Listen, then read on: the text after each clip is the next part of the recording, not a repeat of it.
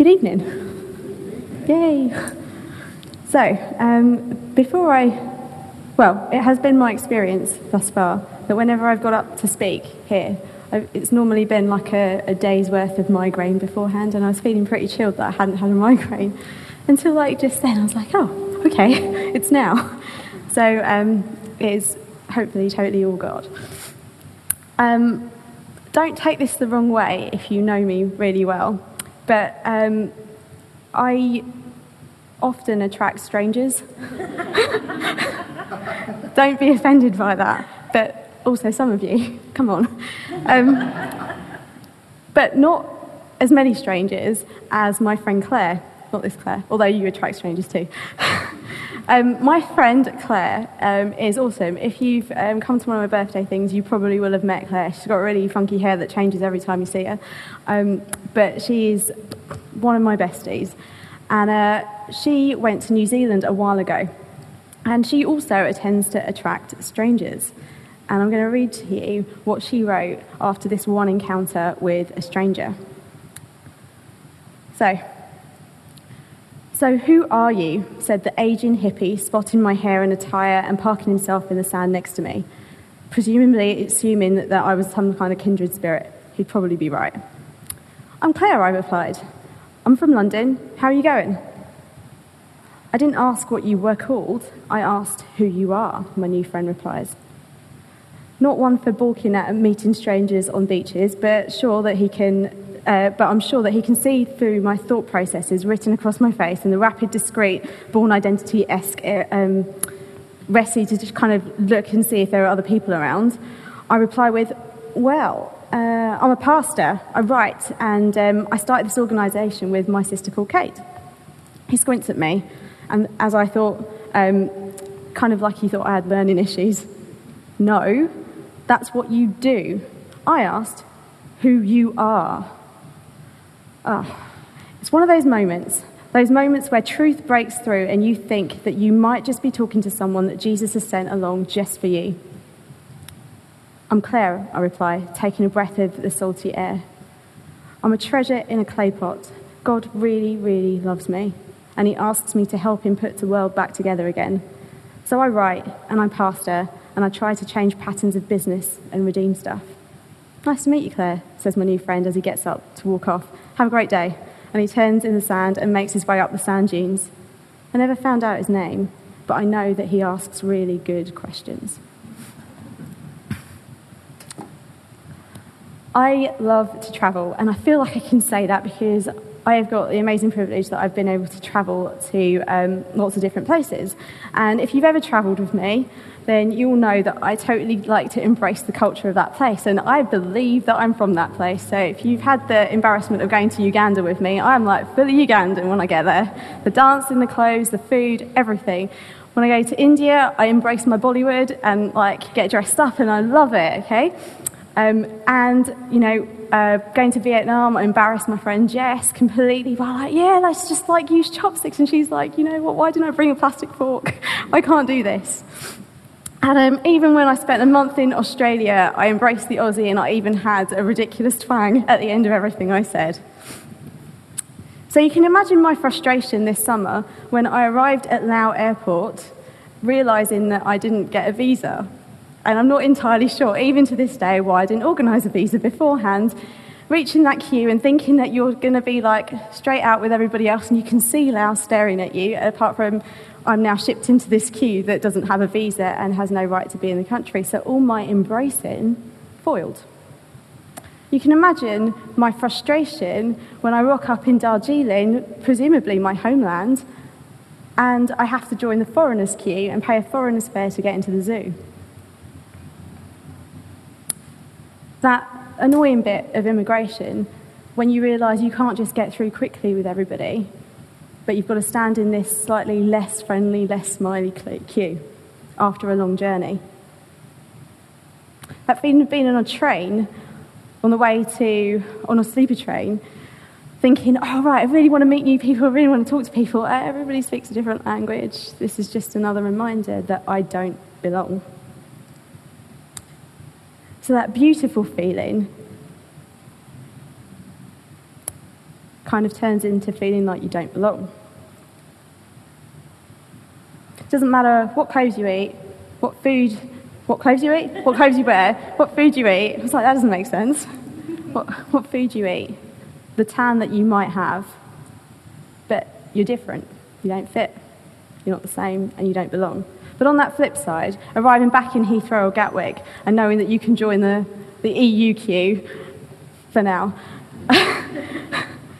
and everything's a lot quicker, sort of. The issue of identity is important, and it influences everything. Where is my reader? Can you come up? Amazing. Thank you, Alison. Thank you. Okay, so this is Ephesians chapter 2, verse 11. Find you somewhere. Thank you. Right. Therefore, remember that formerly you who are Gentiles by birth and called uncircumcised by those who will call themselves the circumcision, which is done in the body by human hands. Remember that at that time you were separate from Christ, excluded from citizenship in Israel and foreigners to the covenants of the promise, without hope and without God in the world. But now in Christ Jesus, you who once were far away have been brought near by the blood of Christ. For he himself is our peace, who has made the two groups. One has destroyed the dividing wall of hostility, by setting aside in his flesh the law with its commands and regulations. His purpose was to create in himself one new humanity out of the two, thus making peace, and in the one body to reconcile both of them to God through the cross, by which he has put to their death their hostility. He came and preached peace to you who were far away, and peace to those who were near. For through him we both have access to the Father by one Spirit. Consequently, you are no longer foreigners and strangers, but fellow citizens with God's people and also members of his household, built on the foundation of the apostles and the prophets, with Jesus Christ himself as the chief cornerstone. In him the whole building is joined together and rises to become a holy temple in the Lord. And in him you too are being built together to become a dwelling in which God lives by his Spirit. For this reason I, Paul, the prisoner of Jesus Christ, for the sake of the Gentiles, surely you have heard about the administration of God's grace that was given to me for you. That is, the mystery made known to me by revelation. As I have already written briefly, in reading this then, you will be able to understand my insight into the mystery of Christ, which was not made known to people in other generations, as it has now been revealed by the Spirit to God's holy apostles and prophets. This mystery is that through the gospel that Gentiles and heirs together with Israel, members together of one body, and sharers together in the promise in Jesus Christ. I become servant of this gospel by the gift of God's grace, given through the working of his power.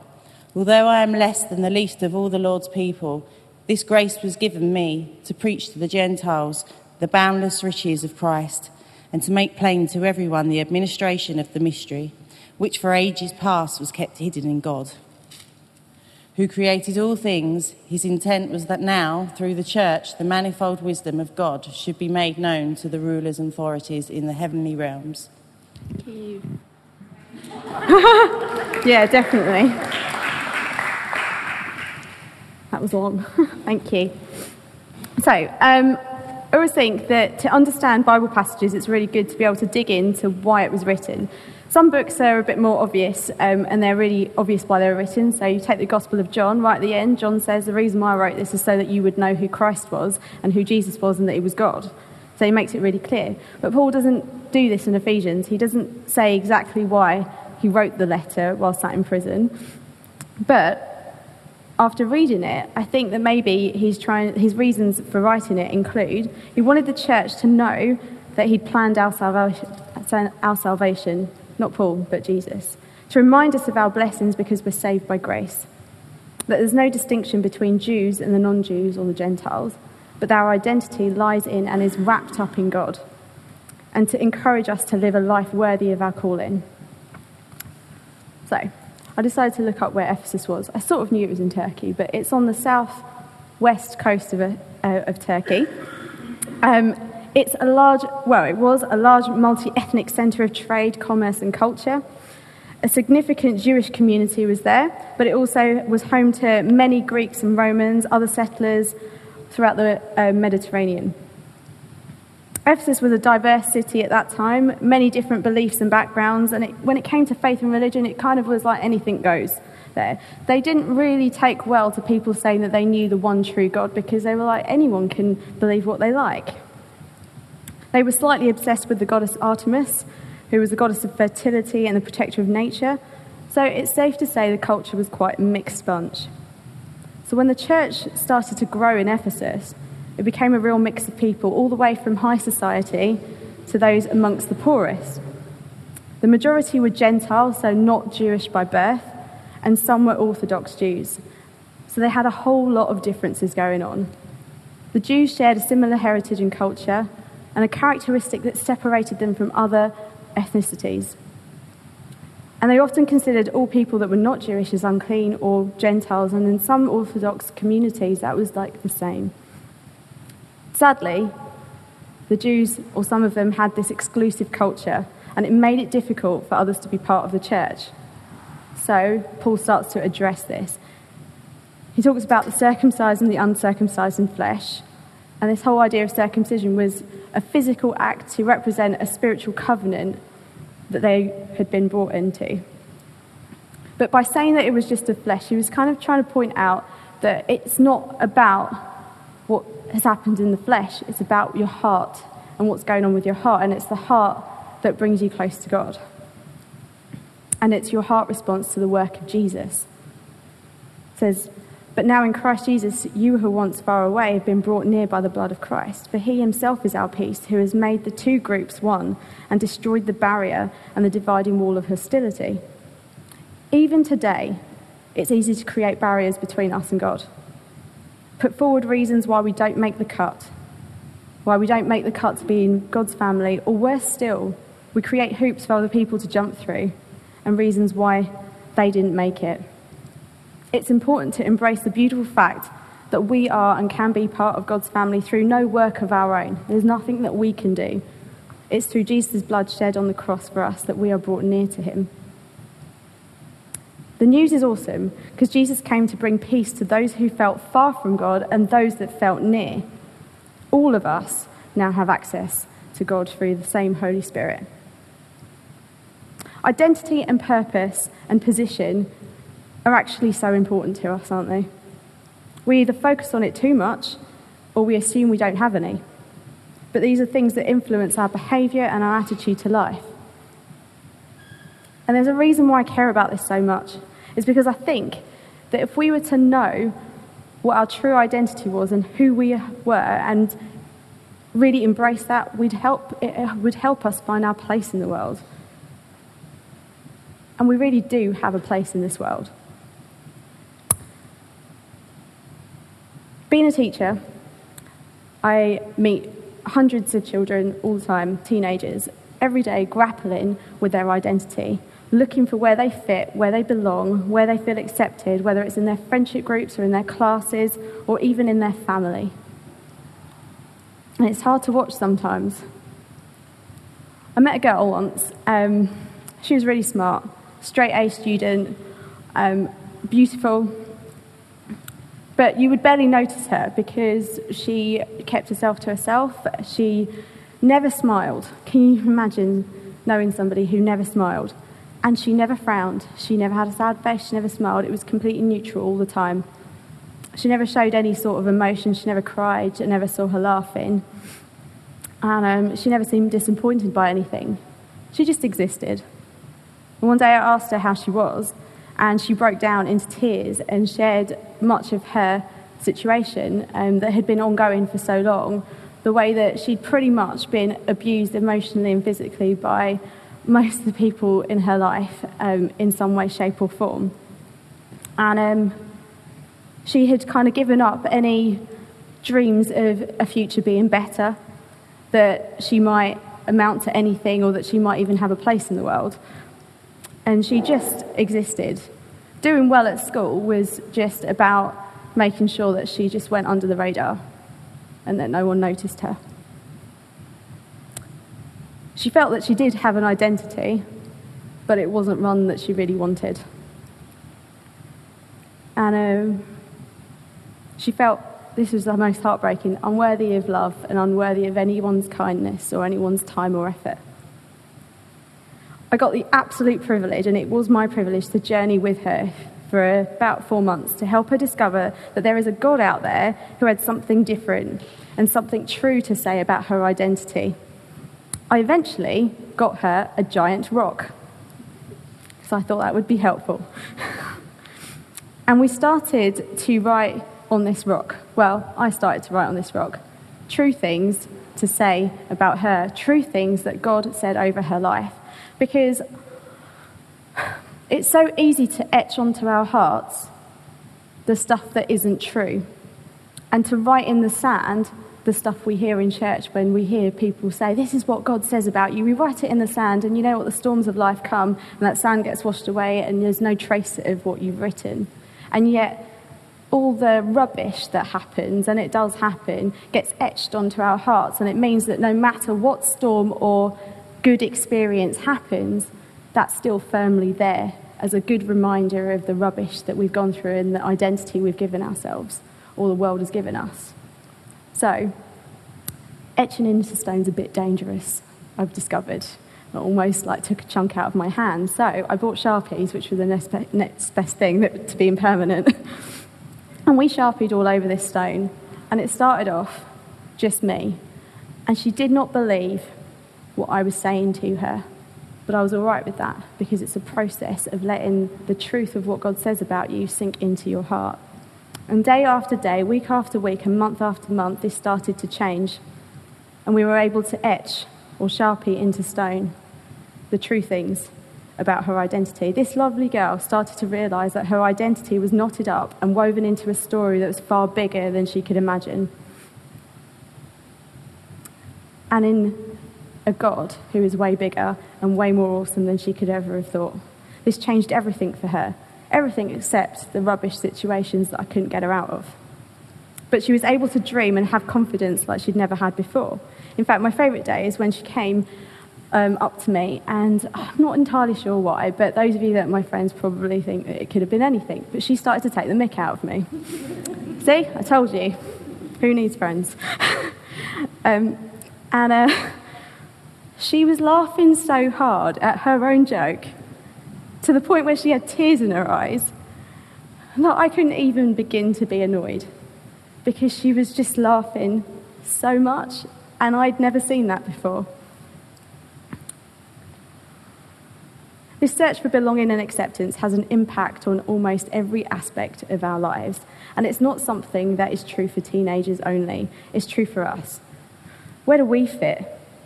Where do we belong? What's our purpose? What do we bring to the table? Why would God choose us? Are we enough for our friendships? Are we enough for the job? Paul encourages us in verse 19. Consequently, you are no longer foreigners and strangers, but fellow citizens with God's people, also members of this household, built on the foundation of the apostles and prophets, with Christ Jesus himself as the chief cornerstone. In him, the whole building is joined together and rises to become a holy temple in the Lord. And in him, you too are being built together to become a dwelling in which God lives by his Spirit. Ron, you might not know this, but when you arrived last year, I realised that what I needed to do was maybe step back a little bit from treating this church like it was my home. I'm known to leave a bit of a trail every Sunday, aren't I, Claire?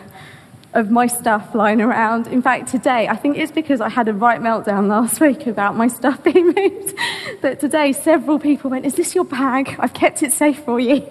So I'm really sorry if I was a bit neurotic last week. But I leave my stuff all over the place. And the reason is, soon after joining this church, I felt like I was home. I felt like this was part of my family, and you guys were my family. It means that I wanted to be involved. I wanted to get my hands dirty. I felt like I belonged, and I was all in. Because when you're part of a family, you get involved. Here's the funny part. Even God says you're my family. But with that comes a commitment on my part to be part of what we're doing as a family, to answer God's call and purpose for St Saviour's. Whilst I know the notion of family conjures up different feelings and emotions in all of us, it's different when God's at the head of it. We can't always get rid of the dysfunction because it's made up of humans, isn't it? And we're dysfunctional. But in this family, identity, purpose, acceptance, and belonging aren't defined by our experiences or other people, but identity, purpose, acceptance, and belonging are rooted in God through Jesus. By accepting Jesus, we get brought into the inner circle, being fellow citizens of God's people, but members of this household. Our foundation and our heritage, and now our claim, is in Jesus. But more importantly, the building or the body that we're part of has Jesus as the cornerstone. The word cornerstone. I kind of like the word cornerstone. I am no expert on buildings at all, but I did a little bit of research. It's always good to do a bit of research. And I found out that apparently modern buildings, and there's someone in here that's going to go, what are you talking about? But apparently some modern buildings don't really have a use for a cornerstone anymore. But dated buildings and older buildings, especially in the Middle East, cornerstones were important. They're the thing that you cut all the other stones against and it helped the building stay up. Like without it, the building would fall down. Okay? How reassuring is it to know that the building that I'm part of is held together by Jesus? And this purpose of the Holy Temple, it's so exciting. It says it's going to be a dwelling by which God lives by his Spirit. I mean, that was really cool. Sorry, I got really excited at this point. I was reading it to Stephen earlier, and I was like, I was really excited about this bit. We're able to be a dwelling by which God lives by his Spirit. This is seriously awesome and significant. When Jesus died on the temple, lots of amazing things happened. You got to speak to the vicar and he'll tell you all of the amazing things that happened.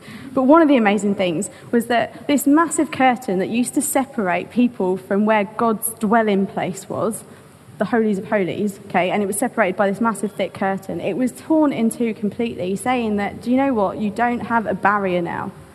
Because of Jesus, there's no barrier between us and God.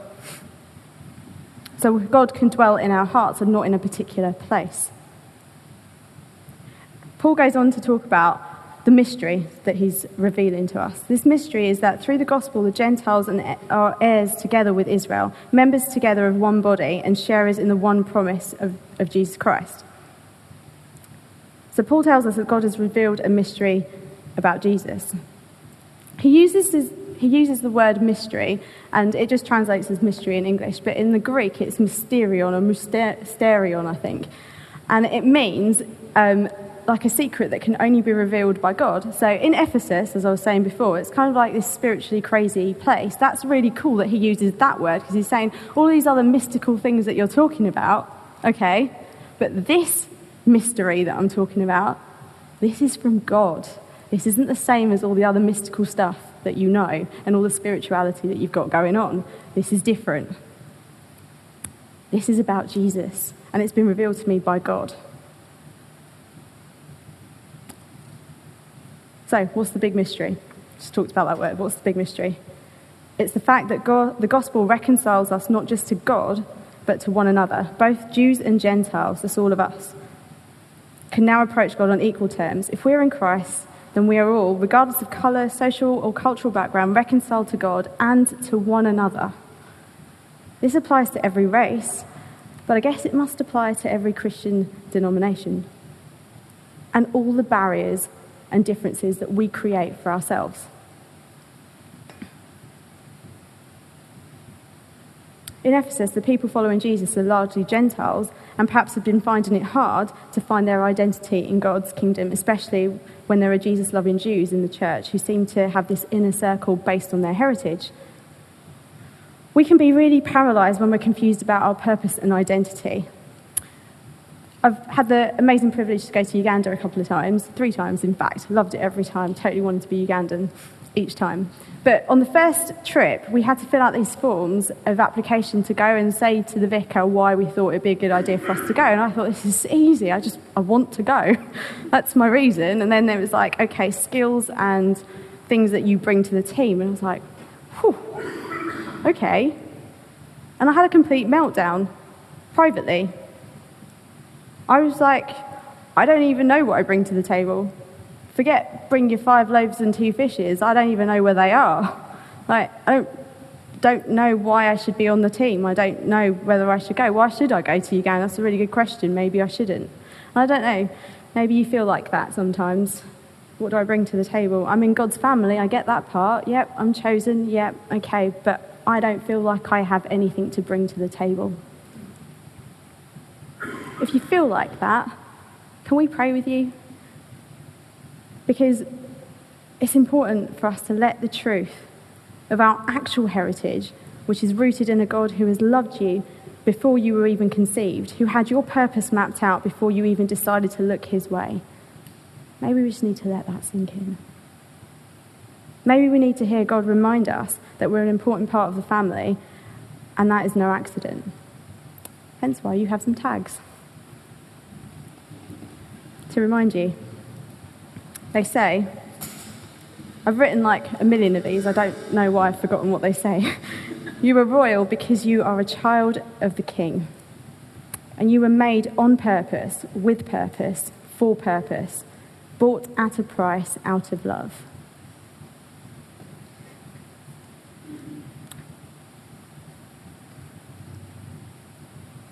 Where is your identity? Which bit needs to be etched into stone or onto your heart? What difference does it make to us to be heirs to all that God has promised? What impact does it have on us to know that God has a purpose for us to fulfill in this church? Do we treat each other like family? Are we all in? What's stopping us? Families are funny creatures. Some of us love every aspect of family life, and others of us can't wait for an opportunity to find a new one or not have one at all, and all of those other feelings that go in between on that continuum. God's family is a little bit different, thankfully. Our identity unites us, but quite clearly our experiences are our differences. Who I am is knotted and woven into who God is. So I don't want to be someone who lets the broken and difficult family situations, my actual blood family and this one, I don't want those difficult situations to define me. I want to love other people with the same love that I have for my blood family, and I want to be all in. I used to have, and probably somewhere deep down still do, so if you want to pray for me later, please do, have a deep-rooted fear and a really bad relationship with failure. A fear that I would not just fail at exams, but that I would fail at every aspect of doing life. So when certain knockbacks happen, as they do, they equated to failure for me, every time. I even believed that I should never get married or have children because I probably would fail at that too. And I obviously have failed at things, and relationships haven't worked out in the past. There was a time in Africa where a friend was praying for me, and in fact we weren't even anywhere near each other, and he said he had a word for me, that it was time that I let God reclaim my identity and what defined me, and that I needed to know that my identity wasn't rooted in fear or past experiences or family patterns, but that I was rooted into something bigger. And then when I took that on, I let God heal the bits that were broken and that needed some sort of reconfiguration. So what's our take home from this part of Ephesians, full of so much? Do you know that you are heirs to the covenant promise of God? As in, do you believe and know and accept in your heart that God loves you and calls you family because Jesus made it possible? Do you know that through Jesus you are near to God and you can have peace? Do you know that you have a purpose and you belong in this family? Do you know that you're not a guest? You're part of this family and therefore part of the global family of Jesus followers. Do you know that you are a treasure in a clay pot? That God really, really loves you and that he's asking you to get involved in encouraging others to realise this too. And he wants you to be all that you have become because you are, because of who you are and because of God's Holy Spirit dwelling inside you. And that with those things being true, awesome things are going to happen. Let's pray.